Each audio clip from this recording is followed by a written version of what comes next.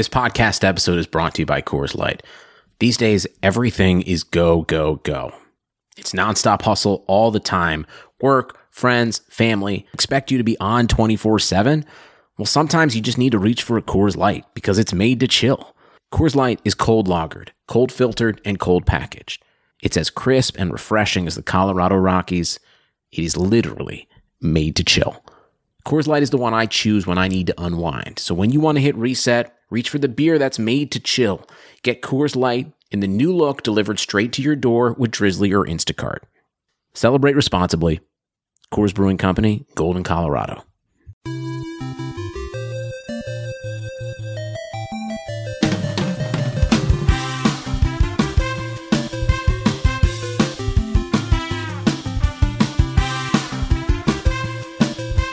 Welcome, everybody, to episode 14 of the Keeping Karlsson Fantasy Hockey Podcast, the best fantasy hockey podcast in the world, hosted by two guys who own Erik Karlsson in their keeper pools. I'm Elon Dubrovsky, and with me, as usual, is Brian Combe. Hi, everybody. Oh, man, episode 14. The season's going by so fast. So fast. We're 7 weeks away from the playoffs in some leagues. Oh, my goodness. I guess there's going to be that Olympic break, so that'll be a bummer. But yeah, it seems like it was just yesterday that I was looking at the free agent list and saw, Kyle Okposo. I guess he's playing with Tavares. Maybe he'll be a smart pickup. And now here we are. Yeah, similarly, it feels like just yesterday that I was so disappointed in David Desharnais and Roman Josi and Jordan Staal. But now they're all good, and unfortunately, I only have 2 of the 3 still on my roster. That's a shame. Yeah. Yeah, you dropped Josi, I remember. And then you picked him up for one game and you dropped him, and that was right before he really heated up. Big mistake. Or didn't even heat up for that one game that you had him? Yeah, no, I think he was good for me, but now I have Tobias Enstrom and Kimmo Timonen doing not a whole lot for me, but I think one day they will.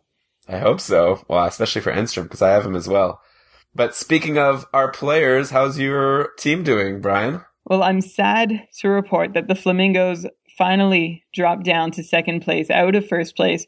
But this week in my matchup, I'm up 11-0, and maybe, 7 or 8 of those categories I've got locked down. Couple more up for grabs with some marquee players still having games on Sunday. But my key performers so far, Darcy Kuemper keeps killing it. He's 2-1-0 with 1.96 goals against average, a .932 save percentage, and 82 saves. My favorite, well, not my favorite, but somebody who I'm proud to have on my team based on our prior discussions is Mark Scheifele. 2 goals, 2 assists, +5, a game-winning goal, and 10 shots on goal. And his teammate Blake Wheeler was not so shabby either. He had a goal, 4 assists, and a +5. Is this in 4 games? No, actually in 3 games. Holy cow. Yeah, the Jets are really rolling right now, and I'm feeling pretty good about it. So then wouldn't you think that Tobias Enstrom must have a bunch of assists on all these goals? Well, we're getting there. He had 1 assist, but it did come on the power play, 6 shots on goals, and 5 blocks, but somehow was a -1, even though both those guys were +5. So he continues to disappoint. Sad. Yeah, and I also had James Van Riemsdyk, who we talked about bouncing back lately. He had 2 game-winning goals for me and 18 shots on goal. And also good weeks from my stars, Tyler Seguin and Erik Karlsson, although Patrick Kane was once again absent for me. So I had a lot of guys doing their jobs really well this week, and that helped. Wow, 11-0. That's amazing. If you win this matchup, I assume you're going to jump back into first place? I actually won't. First place has a pretty healthy lead and is doing pretty well in their week, too. And I can't even take all the credit for my week right now because, if you look at the guys on my opponent's team who are struggling, he's got Nicholas Backstrom, the centerman, who has a very uncharacteristic 0 goals and 0 assists and a -2, only 7 shots on goal this week. Mike Ribeiro has no goals, no assists, and only 1 shot on goal. And Chris Stewart, who we talked about lately on the podcast, 0 goals, 0 assists, -2, and 4 shots on goal. So 3 slumping players have really helped me win the week the way that I have. Well, I'm sure your opponent is still happy overall with how Backstrom has been doing this season, but obviously sucky when he takes a week off. Did not show up when it counted. How about your team? Did they show up this week? When they play the Flamingos, that's when it counts. The rest was just practice. Another good week for the Toronto Chalupa Batmans. No, people, this is not a rerun. It's just happening every week. I can't help it. I wish I could tell you something new. I'm up 6-1 right now. The only category I'm losing is save percentage, which I lost when Varlamov decided to let in 3 goals in the last period of yesterday's game against Nashville. If it wasn't for that, I would be up 7-0. Oh, that was terrible. It was all in like the last 12 minutes and didn't affect the outcome of the game. So Nashville really could have just not scored and been fine. It would have been nice. But yeah, the win was still very helpful as I won and wins 5-4. Actually, my goalies this week, I want to say, have been amazing. 5 games played, 5 wins, Niemi and Varlamov. And I almost didn't win that goalie category because my opponent had also 5 games played by her goalies and she won 4 of them. And the one she lost was Jonathan Quick yesterday against Detroit. And I don't know if you've heard, Brian, about this controversial goal scored by Detroit in the last minute. I have. So I benefited from some luck, but I'll take it because then Detroit won in overtime and Jonathan Quick, who's having an amazing return, by the way. Should we just say Jonathan Quick is back and he is as good as ever? Yeah, no question. I don't think he was ever at risk of being supplanted, despite great performances from Martin Jones and Ben Skirvins. I guess it shows us that the Kings system is really good, but also I think Jonathan Quick is pretty good too. Mm-hmm. So aside from my goalies, I have to also mention yesterday there was this game between San Jose and Tampa Bay. 2 of my fantasy players decided to do all the scoring. Martin St. Louis, 4 goals. Joe Pavelski, 3 goals. I got 7 goals in one game. 7 of the 9 goals scored in that game, too. Yeah, it was pretty crazy. So I'm up 19-10 in goals right now. I'd be up by 2 even without that game, but obviously now I have that locked down. The only category that I might still lose is shots on goal. I'm up by 5, and my opponent has 4 players playing today to my 1, though my 1 is Martin St. Louis, as Tampa Bay is having this 5-game week, which has been great for him. Another 4 goals. Yeah, that would be nice. Well, actually, at this point, just as long as he gets a lot of shots, I think that's all I need. One interesting thing, though, is Tampa has had 5 games this week, which we talked about last week. And if you recall, we suggested people should maybe pick up some of these people on Tampa. Someone who hasn't really done much is Ondrej Palat, who I'm pretty sure is the one we said that you should grab. I think that's the name that we threw out the strongest. He has no points so far in the 4 games. Yeah, that is disappointing. I mean, obviously they couldn't all do well. And I wonder if the heavy workload weighed more on certain players than others. Like, St. Louis had no problem. He's a pro and everyone's seen his legs and how fit he is. And actually another player that I considered picking up at the beginning of the week, and really I'm glad I didn't, was Nikita Kucherov. Have you heard of this guy? Yeah, I see his name floated around, a rookie on Tampa Bay. Yeah, he had put together like a mini 4-game scoring streak at the beginning of 2014. He had 3 goals and 1 assist on 14 shots on goal. But this week he really hasn't done anything. And I guess if you're still in the keeper league, the name Kucherov might still be of interest of you, even though he doesn't really have the numbers yet to be really fantasy relevant. But by all accounts, he has the skill. He has 7 goals and 3 assists in 26 games since being called up from Tampa Bay's AHL affiliate in Syracuse back in late November. And yeah, you won't get consistent production from him, but he does get a lot of shots on goal, and he has really good possession numbers. And I think both of those things make him someone to keep an eye on long term. But during this 5-game week for the Lightning, he sort of came up empty along with Palat. So, Brian, I have to say that last week I did something that I promised I would never do. And that was go against your advice. And it actually worked out for me. Because if you recall last week, you suggested I should get Palat. And the player that I would drop would be Cody Hodgson, who was coming off the IR. You said, don't worry about Hodgson. He's on Buffalo. They suck. I thought, okay, you know what? I traded for Hodgson a few weeks ago. He's been on my IR the whole time. Let's put him in my lineup, at least so I could say I've played him. Unless he does really well, I'll just drop him and pick up Palat for the strong week. And his first game back, he had 1 power play assist, which won the power play points category for me, or helped win the category. So I decided, let's keep him in another game. The next game, 1 goal, 1 assist. The next game, a goal. Yesterday, a power play assist. Cody Hodgson is on fire. He's got 5 points in 4 games since his return. So he's now sticking in my lineup. And you have a bit of egg on your face? Is that the right saying? Yeah, I do. No, that is the right saying. And I admit it. I think maybe I paid too much attention to like his last 15 games and not enough to what he was able to do last season. but I still am generally wary of him. Remember, at the time you traded Mark Scheifele away for him, and Scheifele has done just as well, if not better. So I think that's really the comparison to go with. And also, I think it's worth noting that in 3 of his 4 games since coming back, Hodgson has only had 1 shot on goal. Right, so are you suggesting that this production is unsustainable? I guess over a point a game is almost by definition unsustainable unless we're talking about John Tavares. No, I give Hodgson and you full credit for what he's done, and I'm really curious to see how long he keeps it up for. I'm not going to say he won't. I lean towards he won't, but hey, I'm all for it. I like watching players succeed. Yeah, well, it'll be interesting. I actually have a player on the IR right now, Evander Kane, and when he comes off, I'm going to have a decision to make because Hodgson is still sort of one of my fringe players, believe it or not, on the stacked team. I'm not sure if it's going to be him, or I don't even know who else I would drop. Scott Hartnell, maybe. Radim Verbata, Martin Hansel. It's crazy to drop one of these guys. Maybe I'll just leave Evander Kane on the IR until someone else gets injured and then flip him. Or try and trade 2 for 1. The thing is, I'm ahead by so much in my league that I feel like people don't really want to help me out. Probably not. That's the danger of being at the top is people are wary. They realize that you know what you're doing. And so if they agree to do anything with you, then I think they assume that they're doing something wrong. Right, yeah. It's like if you have 9 points in a game of Settlers of Catan, no one's going to trade you ore. Makes no sense. Excellent analogy.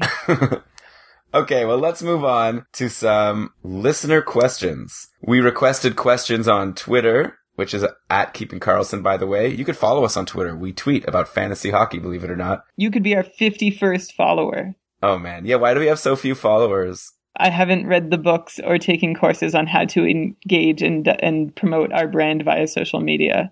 Yeah, we need a SEO expert on our team. We need some help leveraging. We also asked for questions on Reddit, the fantasy hockey subreddit. And of course, we have our email address, keepingkarlsson@gmail.com. So if you're listening and you're like, I have questions, why don't they answer my questions? You have to send them to us first. And you could do that in one of those ways. But okay, let's start with Reddit. A few great questions about some star players who maybe aren't performing up to what one would expect or hope. Let's start with Act 1, Scene 1, who asks, Stepan, what's the deal? It's weird that on the Rangers' recent run, Stepan hasn't been one of the key contributors, and I guess that's what Act 1, Scene 1 is asking about. You know, until Saturday against Ottawa, he was goalless in 13 straight games, and he's really fallen off hard since romping through November with 12 points in 15 games. He only had 11 points in his last 23 games, and that includes 3 against Ottawa. And he's even gone, 3 or 4 games between scoring a point a few times in that span. He still has good possession numbers, though, and he's playing top line, even strength, and power play minutes. But as Act 1, Scene 1 elaborated in an edit, his shooting percentage is pretty low. If he was shooting at his career average, Stepan would have about 6 more goals than he does right now. So while we saw him score at an unsustainable pace back in November, it seems like now we're seeing him not score at an unsustainable pace. So don't give up on him. Keep playing him. I think he'll come around just fine. All right. Well, also, Act 1, Scene 1 asked about P.A. Parento. So he's coming off the IR soon, and he wants to know if he's going to fit in nicely back into the Colorado lineup. Would you tell people to start looking to grab P.A. Parento now that he's coming back into the fold? It's a good question, and it's one that I'm asking too, because I own him in my fantasy pool. He's on my IR right now. And to be honest, with him on my IR, it's been a little unnerving to see the Avs do as well as they have without him, especially considering how much he was struggling before his injury. He had just 7 points in 16 games before being put on the IR.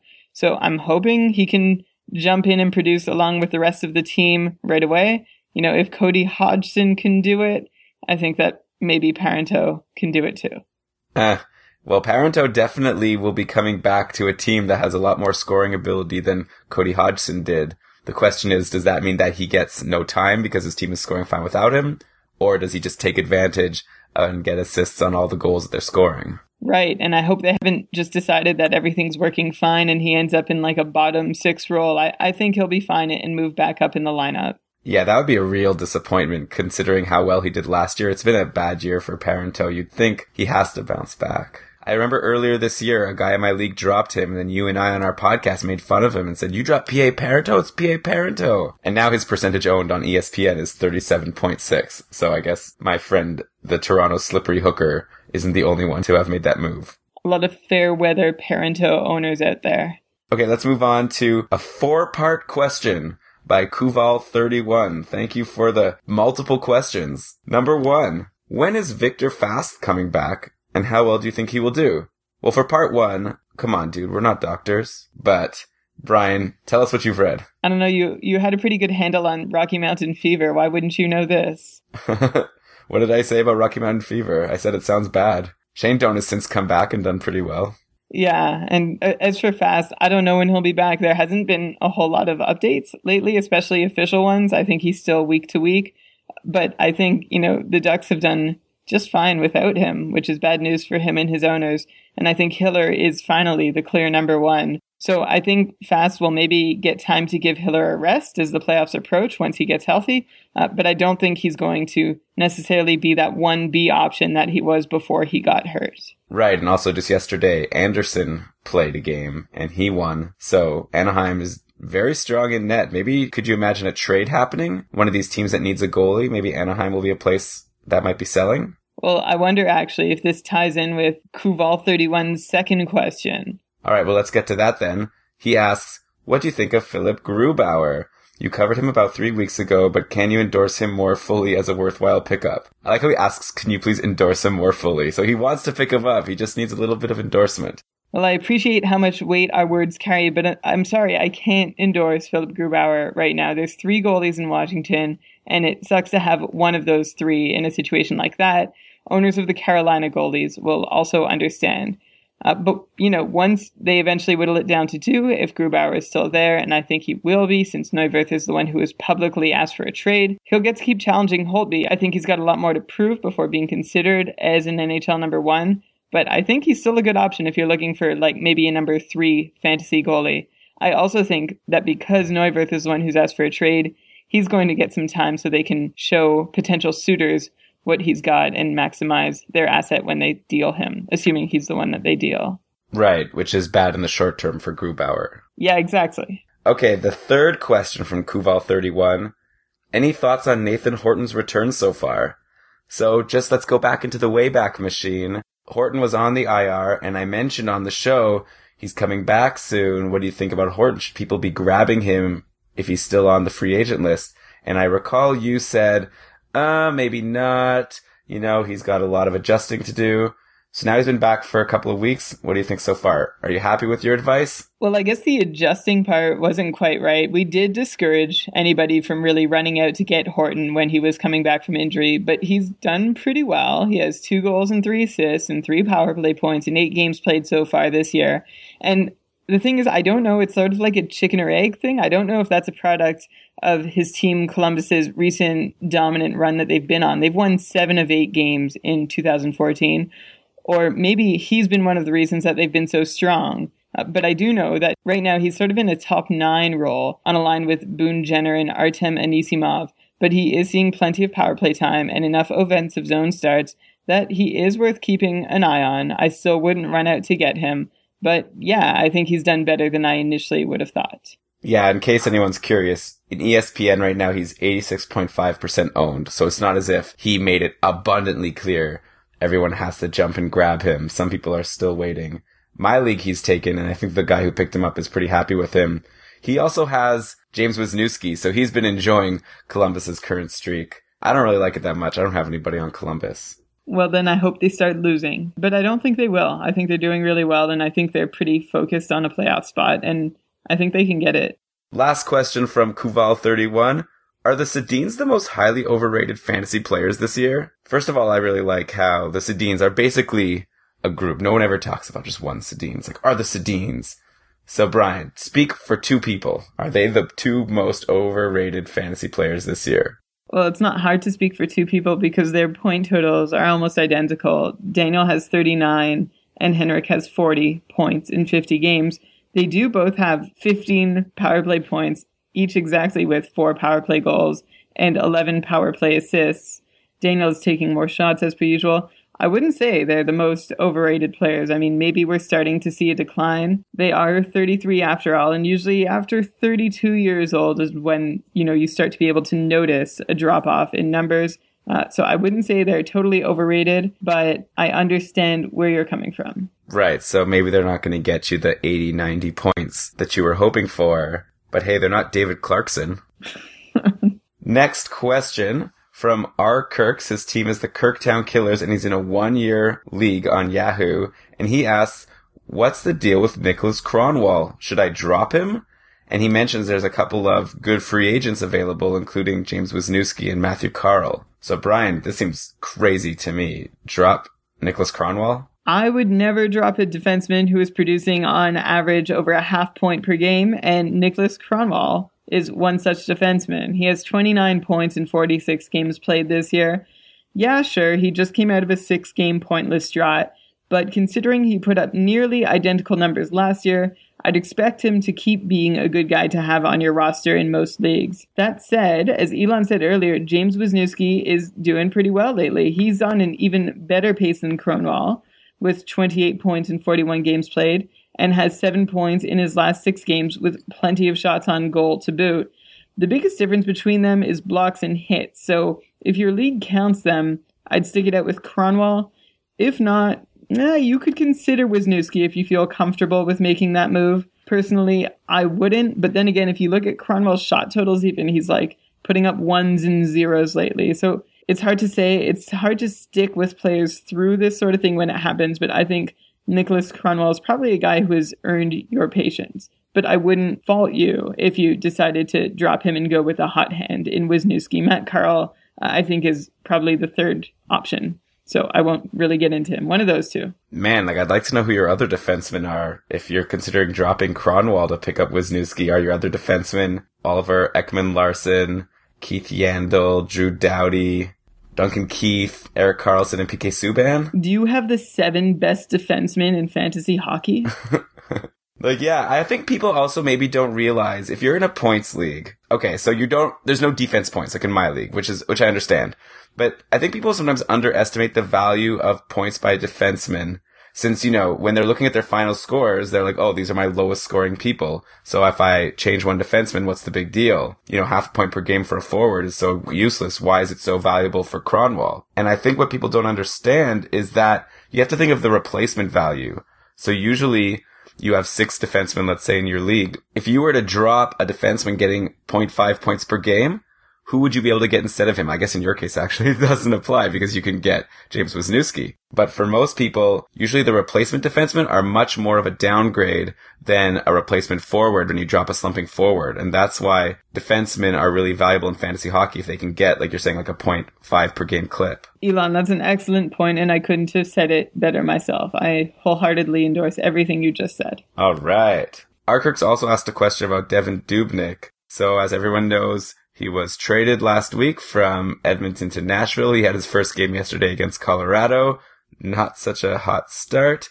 So he asks, what do you think of the goalies, Dubnyk and Elliott? Let's focus on Dubnyk. I don't think I'd be alone in having thought that his trade to Nashville, like a goalie factory, would be really good for his fantasy value. And I was like, maybe if I didn't trade him back like 3 months ago, everything would have been okay. But I guess he proved us all wrong, at least to start with. Not a very good first impression. Dubnyk got lit up. He gave up 5 goals on 29 shots. So, he's given up 5 goals a few times lately. That's actually the 3rd time in his last 4 starts that he's given up 5 goals.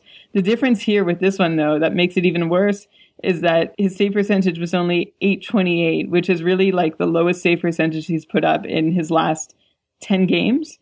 So it was really like monumentally awful. It couldn't have gone much worse for Devan Dubnyk. Right. So moving forward, do you expect more of the same? I don't know. You have to think if, rookies like Marek Mazanek and Carter Hutton and previously, Dan Ellis and Chris Mason and Ilya Bryzgalov, all guys who have sort of tended to do worse away from Nashville. Anders Lindback, you could also add to that list, but did so well in Nashville. You'd think that maybe Dubnyk can fit into that system. So maybe, I don't know, once they get settled, I'd still say that this definitely helps his fantasy value. By how much is really up to him. Hopefully he can take advantage of it. I I would bet that his numbers improve at least over what he's put up so far. Mm-hmm. Which is not a very daring prediction when you really think about it. Yeah. Can't get much worse. And then Brian Elliott, maybe I'll take a stab at this. He had a 7-game win streak a little while back, sort of at the end of December, beginning of January. And he played 7 of 8 games in that stretch. So it was a 7-game win streak in 8 games played by the Blues. So he was getting a lot of ice time, and he was proving himself to be worthy of that ice time. But of course, the reason why he was getting so many games was because Halak was injured. Since then, Halak has come back. Elliott's only played in 2 of the Blues' last 5 games, and he's lost both of those games. Yesterday, he actually had a pretty weak game, an .857 save percentage. So I think moving forward, you definitely can't expect Elliott to be carrying your team like he was end of December, beginning of January. He's probably back to, at best, split time situation with St. Louis. And if you remember earlier in the year, Halak was playing a lot more games than Elliott. So I think now's the time to get rid of Elliott if you have a better option. Yeah, and for what it's worth, I think at the trade deadline, the Blues are sort of rumored to be looking for a goaltender. And I think that would probably see Elliott pushed out, or maybe definitely serving as a backup behind whoever the person that they bring in would be. Wait, so why would the Blues need a goaltender? It seems like they already have 2, even 3 good goalies in their system, with Jake Allen also. Yeah, they've never really, I think, bought into either Halak or Elliott. Both of the two have, had really good times and have had really bad times. And I feel like maybe they want someone stable. And, you need someone elite to compete with, LA and Chicago and all the giants, the titans of the Western Conference. And I think they feel like they don't have that right now. All right, last question of the week. We again really appreciate everyone sending us in your questions. If we didn't answer your question on the show, we definitely either responded to directly or will be doing so soon. But Rob asks via email, keepitcarlson@gmail.com, what are your thoughts on Alex Tanguay? He is apparently due for a return soon and was scoring at a respectable 0.7 points per game before his injury, albeit for only 13 games. So that's interesting. We already answered about P.A. Parento and if he'll have a slot on the high-powered Colorado offense. Is there also room for Tanguay, Brian? I don't know. He didn't get in enough games for us to really figure out, I don't think, where he slotted in with the Avalanche for sure. He did have 9 points in 13 games, which is pretty impressive for him. But I think the caveat going into the season with him was his age and injury history. And of course, he did get injured and he's been out. And I don't know how easy it's going to be for him to just pick up his stick and put on his skates and get right back into things. I wouldn't count him out. He's not someone who's been on my radar, though, and I'm sort of glad you brought him up because now I do remember that he still plays in the NHL, and I'm going to think about his place on the team a little bit harder. But I think, he's probably going to end up on the second or third line in Colorado when he comes back, and we'll see how much gas he has left in the tank. I know that's sort of a wishy-washy answer, but the truth is I don't know and I'm not going to fake it. The only thing I can really tell you is that I see, his time on ice has gone down a couple minutes this year. He's playing a slightly decreased role on the power play, and he isn't getting a whole lot of offensive zone starts. So you can go a little bit by those. And actually, I should add in, while he was healthy during that stretch that he succeeded, his PDO was really high, which means he benefited quite a bit from a high on-ice shooting percentage, which probably contributed in some way to him being able to pick up 6 assists the way he did. So I wouldn't expect him to continue this pace, but again, a bit of a wild card, and I can't say for sure. I lean towards not going to be totally fantasy relevant. Mm-hmm. Yeah, so high PDO means he was benefiting from luck, basically. Things were going in. Bounces were going his way. So if that doesn't continue, he might go down a bit. Yeah, thank you for clarifying. Okay, let's move on to another segment now. I wanted to talk about players having career years that maybe no one is realizing that they're doing so. So this happened to me earlier this week. Erik Karlsson had a great game against Montreal. And since Brian and I both have Karlsson, as you know from the name of this podcast, I emailed him like, all right, Karlsson, isn't this so great? And he wrote back, yeah, whenever Karlsson and Turris get points, it's really great for me.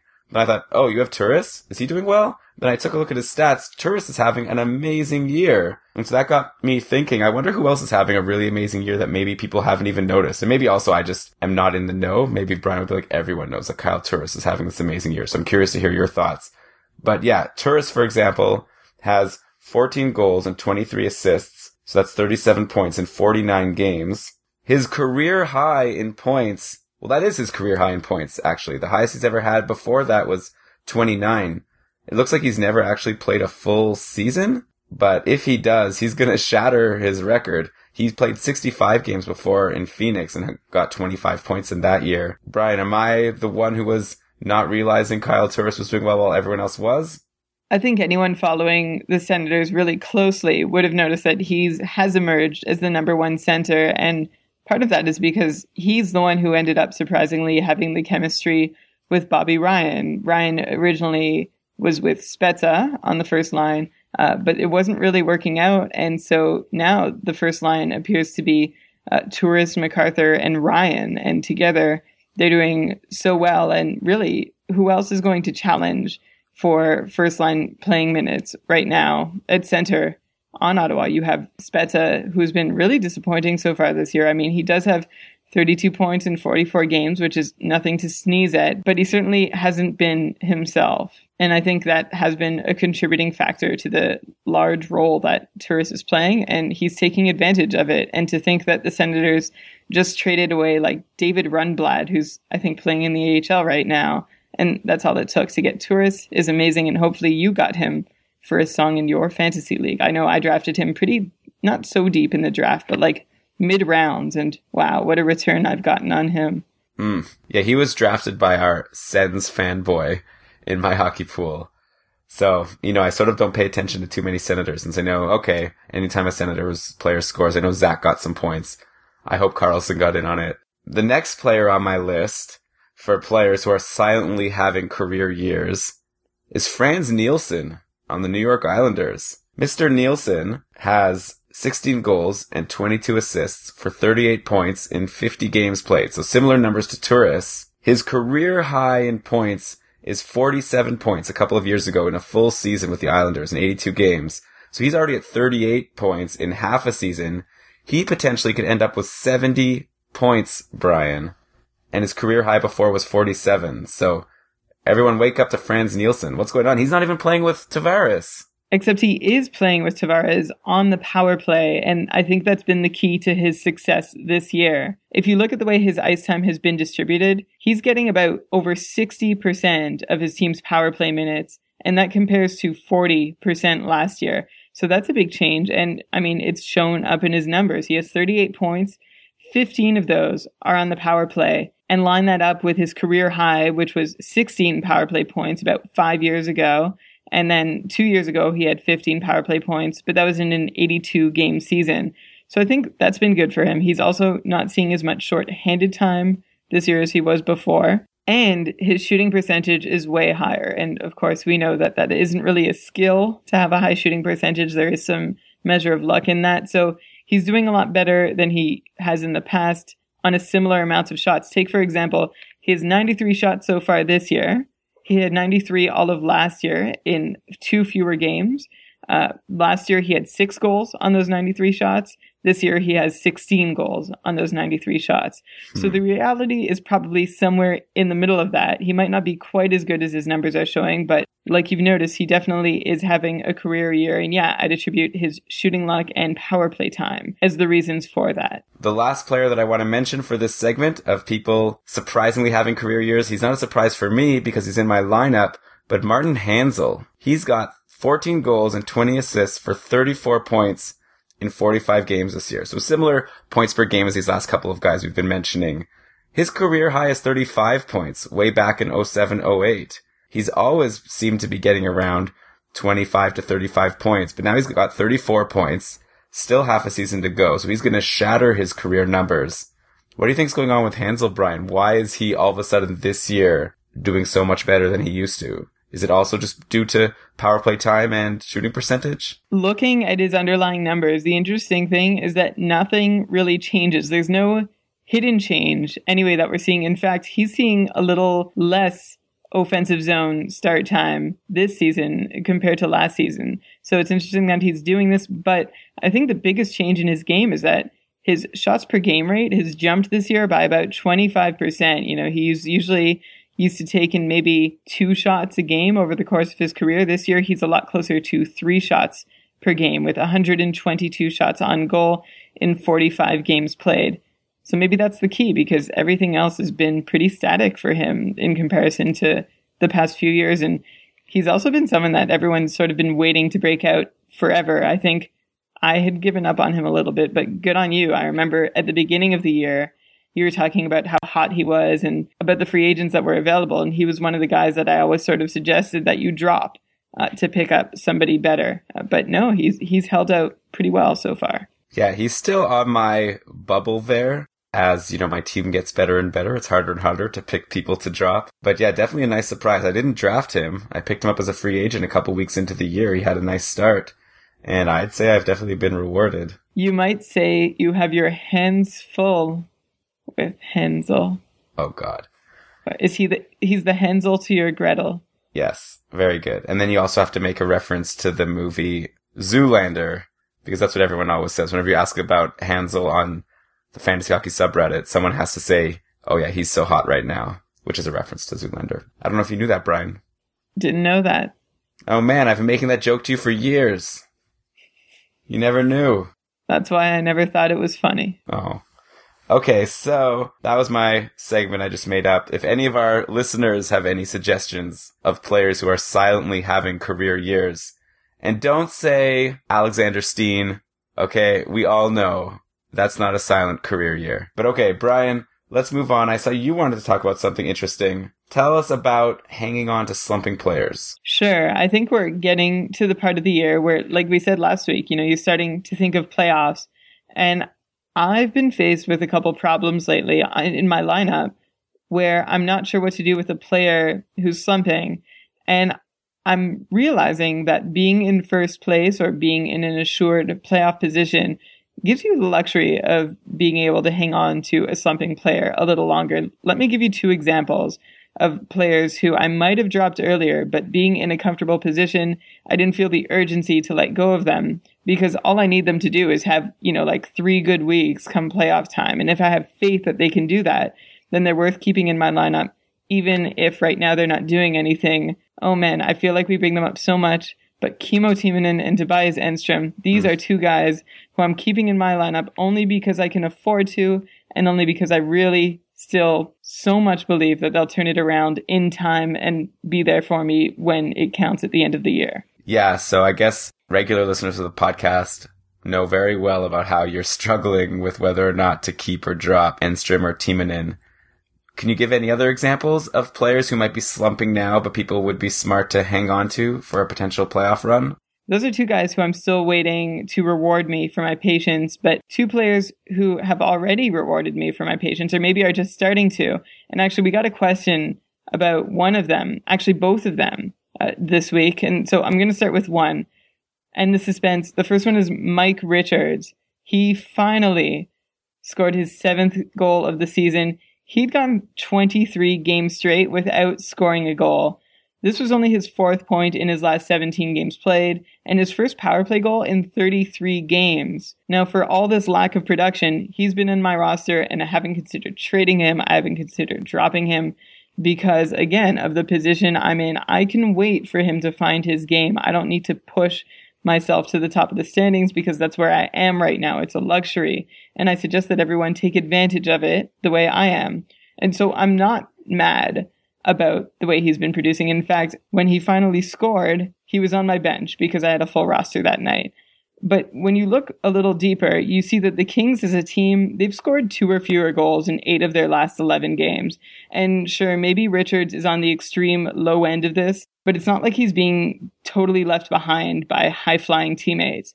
And as I did, he's a guy I'd really preach patience for. I still owe him from last year. You might remember, Elon, when he helped my team hugely as a free agent pickup after his original owner gave up on him too soon. Yeah, he can be streaky, but I doubt there are a ton of guys available in your pools, in the free agent pools, who are an upgrade on him. Let's just put it this way. He had 42 shots on goal during his goal-scoring drought, and normally he'd be able to get about 5 goals on that many attempts. So he's still the player he has been for the last several years, and he'll remain on my roster as he should on yours unless you're in a really shallow league. All right, Mike Richards. Yeah, and the other one is Charlie Coyle, who we've lamented a few times on the podcast this season. We mentioned how terribly his season had been going because, there were such high expectations for him that he'd be a reliably relevant point producer. We also mentioned that it seemed like it was only a matter of time and that you should keep a close eye on him for signs of life. And if you followed those instructions, you've probably seen by now that he has 9 points in his last 10 games. That's 2 goals and 7 assists. And I think he's worth picking up in deeper leagues. The biggest surprise in all this is that his surge in production has aligned very closely with injuries to 2 superstar line mates of his, Mikko Koivu and Zach Parise. And somehow he seems to have found his game playing alongside AHL call-up Jason Zucker and declining Danny Heatley. So if you've had him on your roster all along and you were patient like I was, then you're starting to see your reward. And if he's still a free agent in your pool, you really might consider adding him as someone who might just be finding their game at a key point in the season. Yeah, so moral of the story here, if you are at the top of your league and you have a good player who is slumping, don't react too quickly. You have time. Remember, especially if you're in a head-to-head pool, all they have to do is get it together for a few weeks at the end of the year during your playoffs. If you can get there in the meantime with them slumping, then just hang on unless something really tempting comes your way. Okay, well, with that, we are once again nearing the end of another episode of the Keeping Karlsson Fantasy Hockey Podcast. But of course, we cannot end without Brian's lightning round, where he just tells us about a few players who we need to be keeping an eye on. 30 seconds each. Brian, go. Let's begin with Sam Gagner. He's been one of several disappointments on the Oilers this year. He's on the worst point per game pace of his career, with just 20 points in 38 games played. His PDO is pretty terribly low, so that means you can attribute some of this to just not getting the bounces, but he certainly has not taken on the role of a reliable point scorer that his team and Pulis expected of him. As he has for most of his career, he's still only taking about 2 shots per game on average, and despite getting regular power play time and offensive zone starts, he's been a negative possession player more often than not as of late. If you own him, the positive is that this recap would have sounded a lot worse if it was 2 weeks ago. In the new year, it's really worth mentioning, he has 7 points in 9 games, so there are signs of daylight. But as the Oilers continue to sink down to the depths in the standings of Calgary and Buffalo, I wonder how much of an impact he can really have. All right, who's next? Wayne Simmonds started the year slumping, just like every other player in Philadelphia. He had only 5 points in his first 16 games played. And actually, I don't know if you remember, I tried to get him in a trade at that time, but I couldn't. And I guess his owner was pretty smart to hang on to him. He's registered at least 1 point in 13 of his last 16 games and has 4 multi-point games in the same span. They all add up to 11 goals and 10 assists, including 6 power play goals and 2 power play assists. And again, that's only in his last 16 games. He's occasionally putting 5 or 6 shots on goal in one game. And the best part of all this is that he's not even seeing a ton of shooting luck, although his line mates are seeing a little. So I think what we're seeing is pretty sustainable from Wayne Simmonds. Yeah, I've definitely noticed the tear that Wayne Simmonds is on because I have his line mate Scott Hartnell, and he's been going right along with him. Hartnell's got 5 goals and 11 assists in his last 16 games. So he's right along with Simmonds, just putting up points at hopefully a sustainable pace. I'm not going to hold my breath on it. But yeah, that Flyers second line is really hot right now. And to finish up, we've been asked to talk about players who are less than 25% owned. So let's take that to the extreme. Ryan Garbutt, he is 1% owned in Yahoo. Elon, what's his ESPN number? 0.2% owned. So that means, what, 2 out of every 1,000 people? Yeah. Okay, so he's a real deep sleeper, except, not really. He is the fantasy flavor of the month right now, I think. People are noticing his name popping up in the score sheets. Because, yeah, he does have 6 points in his last 5 games, 3 goals and 3 assists, along with 15 shots on goal. But if you look how long it took him to get the 6 points before that, it was 17 games to get 6 points before that, and he still has just 18 points in 41 games played this season. He's seeing a career-high shooting percentage, better line mates, and career-high time on ice, so there is a bit of a method to this madness, but not one that I'd bank on long-term. I've got him penciled in for a snoozer segment about 3 weeks from now. Well, I guess first some people will have to add him before he could be considered a snoozer, but we'll see what happens. So that's going to do it for episode 14 of the Keeping Karlsson Fantasy Hockey Podcast. I just want to say to everyone listening, we really appreciate it. We think this is the best fantasy hockey podcast out there, and we're not just saying that to be cute. I really think we're doing a good job, but obviously it would be great to have some feedback. So if you're listening, send us an email, tell us what we could be doing better. Our goal is to have the best fantasy hockey podcast, and we are humble guys, so don't worry about hurting our feelings. So you can get in contact with us by sending us an email, keepingkarlsson@gmail.com. You could follow us on Twitter @keepingkarlsson. And tell a friend, share it around. We'd appreciate it. Yeah, that would be cool. More listeners. That'll be fun. We'll get more questions. You'll get more help. It's a circle of help here. Just obviously you don't want to tell people in your league because then we're going to be giving away your secrets, but tell people in other leagues. So with that, let's cue the outro music. Brian, why don't you give a shout out to our resources? Sure, leftwinglock.com, extraskater.com, dubberhockey.com, and Yahoo Sports and ESPN Fantasy all help us prepare and research for the show. Yeah, those are great sites. And that's it. That's the end of the show. So thanks everyone again for listening. Hopefully you'll have a great week in fantasy hockey. I'm sure I will, because I always do. Brian, I hope the Flamingos do well. Thanks, me too. All right, so talk to you next week. Thanks, Elon. Good luck, everybody.